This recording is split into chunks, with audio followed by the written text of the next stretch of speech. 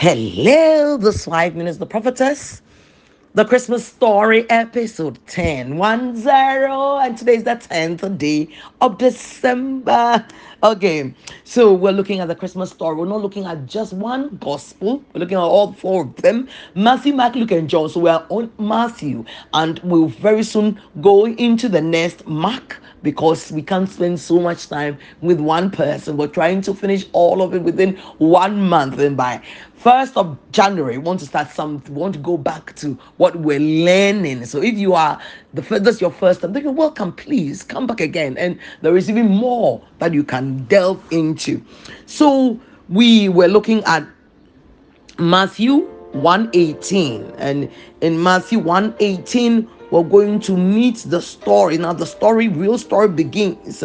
Now the birth of Jesus was on this wise: when as his mother Mary was espoused to Joseph, before they came together, she was found with child of the Holy Ghost. So we said she was found with child. No, that she became or she did this and was pregnant. No, but she was found of child. So it's passive. It's as if Mary, you don't really matter. There is somebody who is really doing the works, and that person is God. Is unseen, but is the one who is manipulating everything, who is moving everything, who is bringing this year and bringing that one year, and putting everything together.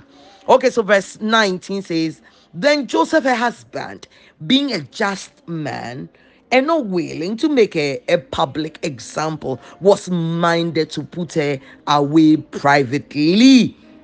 But while he thought on these things, behold, the angel of the Lord appeared unto him in a dream, saying, Joseph, thou son of David. So now you say, when we say son of David, you understand now, because you've already have gone through all the genealogy. We've gone through the most important cardinal things in there. I couldn't do everything in this, definitely. So while he thought on this thing, behold, the angel of the Lord said, appeared unto him in a dream, saying, Joseph, thou son of God, fear not to take unto thee Mary thy wife, for that which is conceived in her is of the Holy Ghost.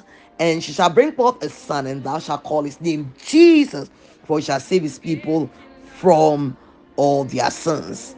Now all this was done that it might be fulfilled, which was spoken of the Lord by the prophet, saying, behold, a virgin shall be with child, and shall bring forth a son, and they shall call his name Emmanuel, which being interpreted is God with us.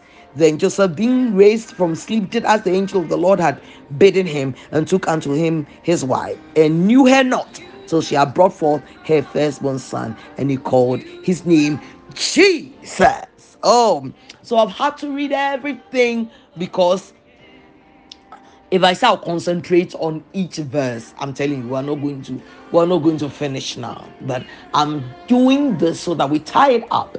Then we'll go to the next synopsis, read it through, tie it up like that. Then we'll get to where we want to get to. So please pardon me if I'm not taking each verse as I normally do. So if you are with me, you have been listening to in the beginning, or finished work of Christ, you know that I take scripture upon scripture. But this time we are not going to do that. Okay, so just because of time, because today is the 10th day, and I must finish Matthew as quickly as possible to go to the next. Maybe I should relax and we go through it. And if I will get to the middle of January, I'm talking about Christmas story. Many people will say, "Why are you going? Christmas is over. Please, let's talk about something else." Okay, so we are seeing something here. It's as though Mary herself is not a main player, and that something else was acting in the background and bringing Mary on stage to play a part. He said, come on, finish, get down, let this person come, because she was found with child. Instead of that, Mary has become pregnant. We have to ask her why she is pregnant. Okay, so before the marriage was fulfilled, then Joseph discovered the wife that was given to me is pregnant. So, but he was a just man, he was a good man, and he was not willing to make her a public example. I mean, this is a very beautiful quality. Not willing to make the person a public example. There are people, even when they get to know your secret, they want to shout it out. Everybody come and look at her. Oh, everybody come and look at him. This person was talking like this, person was preaching like this. Is not really who he says he is. The person faulted and made a mistake. No, no, no, no, no, no. Meanwhile, people talk like that. If you knew their mistakes, why would you want to swallow the camel? And why would you want to pick out the log, the stick in somebody's eye and swallow a log? It's amazing how people do that. But Joseph was not like that. Joseph was not a bitter man. Said, I want him to suffer. People who were left by their beloveds or a girlfriend, ex-girlfriend, ex-wife, ex-divorce you. Hey, I want him to suffer. This man will suffer. He will suffer for his wickedness before he dies. Let me tell you.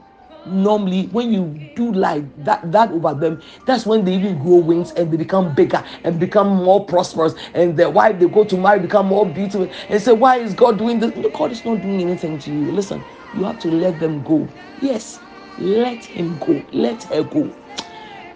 You have no idea how God can fight for you and what God can do. And you should not even be interested in repaying the person. Turn your attention to something which will benefit you, which will make your life glorious. Oh God, he loves you too much for you to spend your time all your life over this case, this spilt milk. Turn your attention on Christ. Turn your attention on what God has for you. Turn your attention on your kingly role on this earth, because you are a king, you're part of the royal family, and there's so much God has for you. You are so blessed, blessed, blessed. Please come back for more.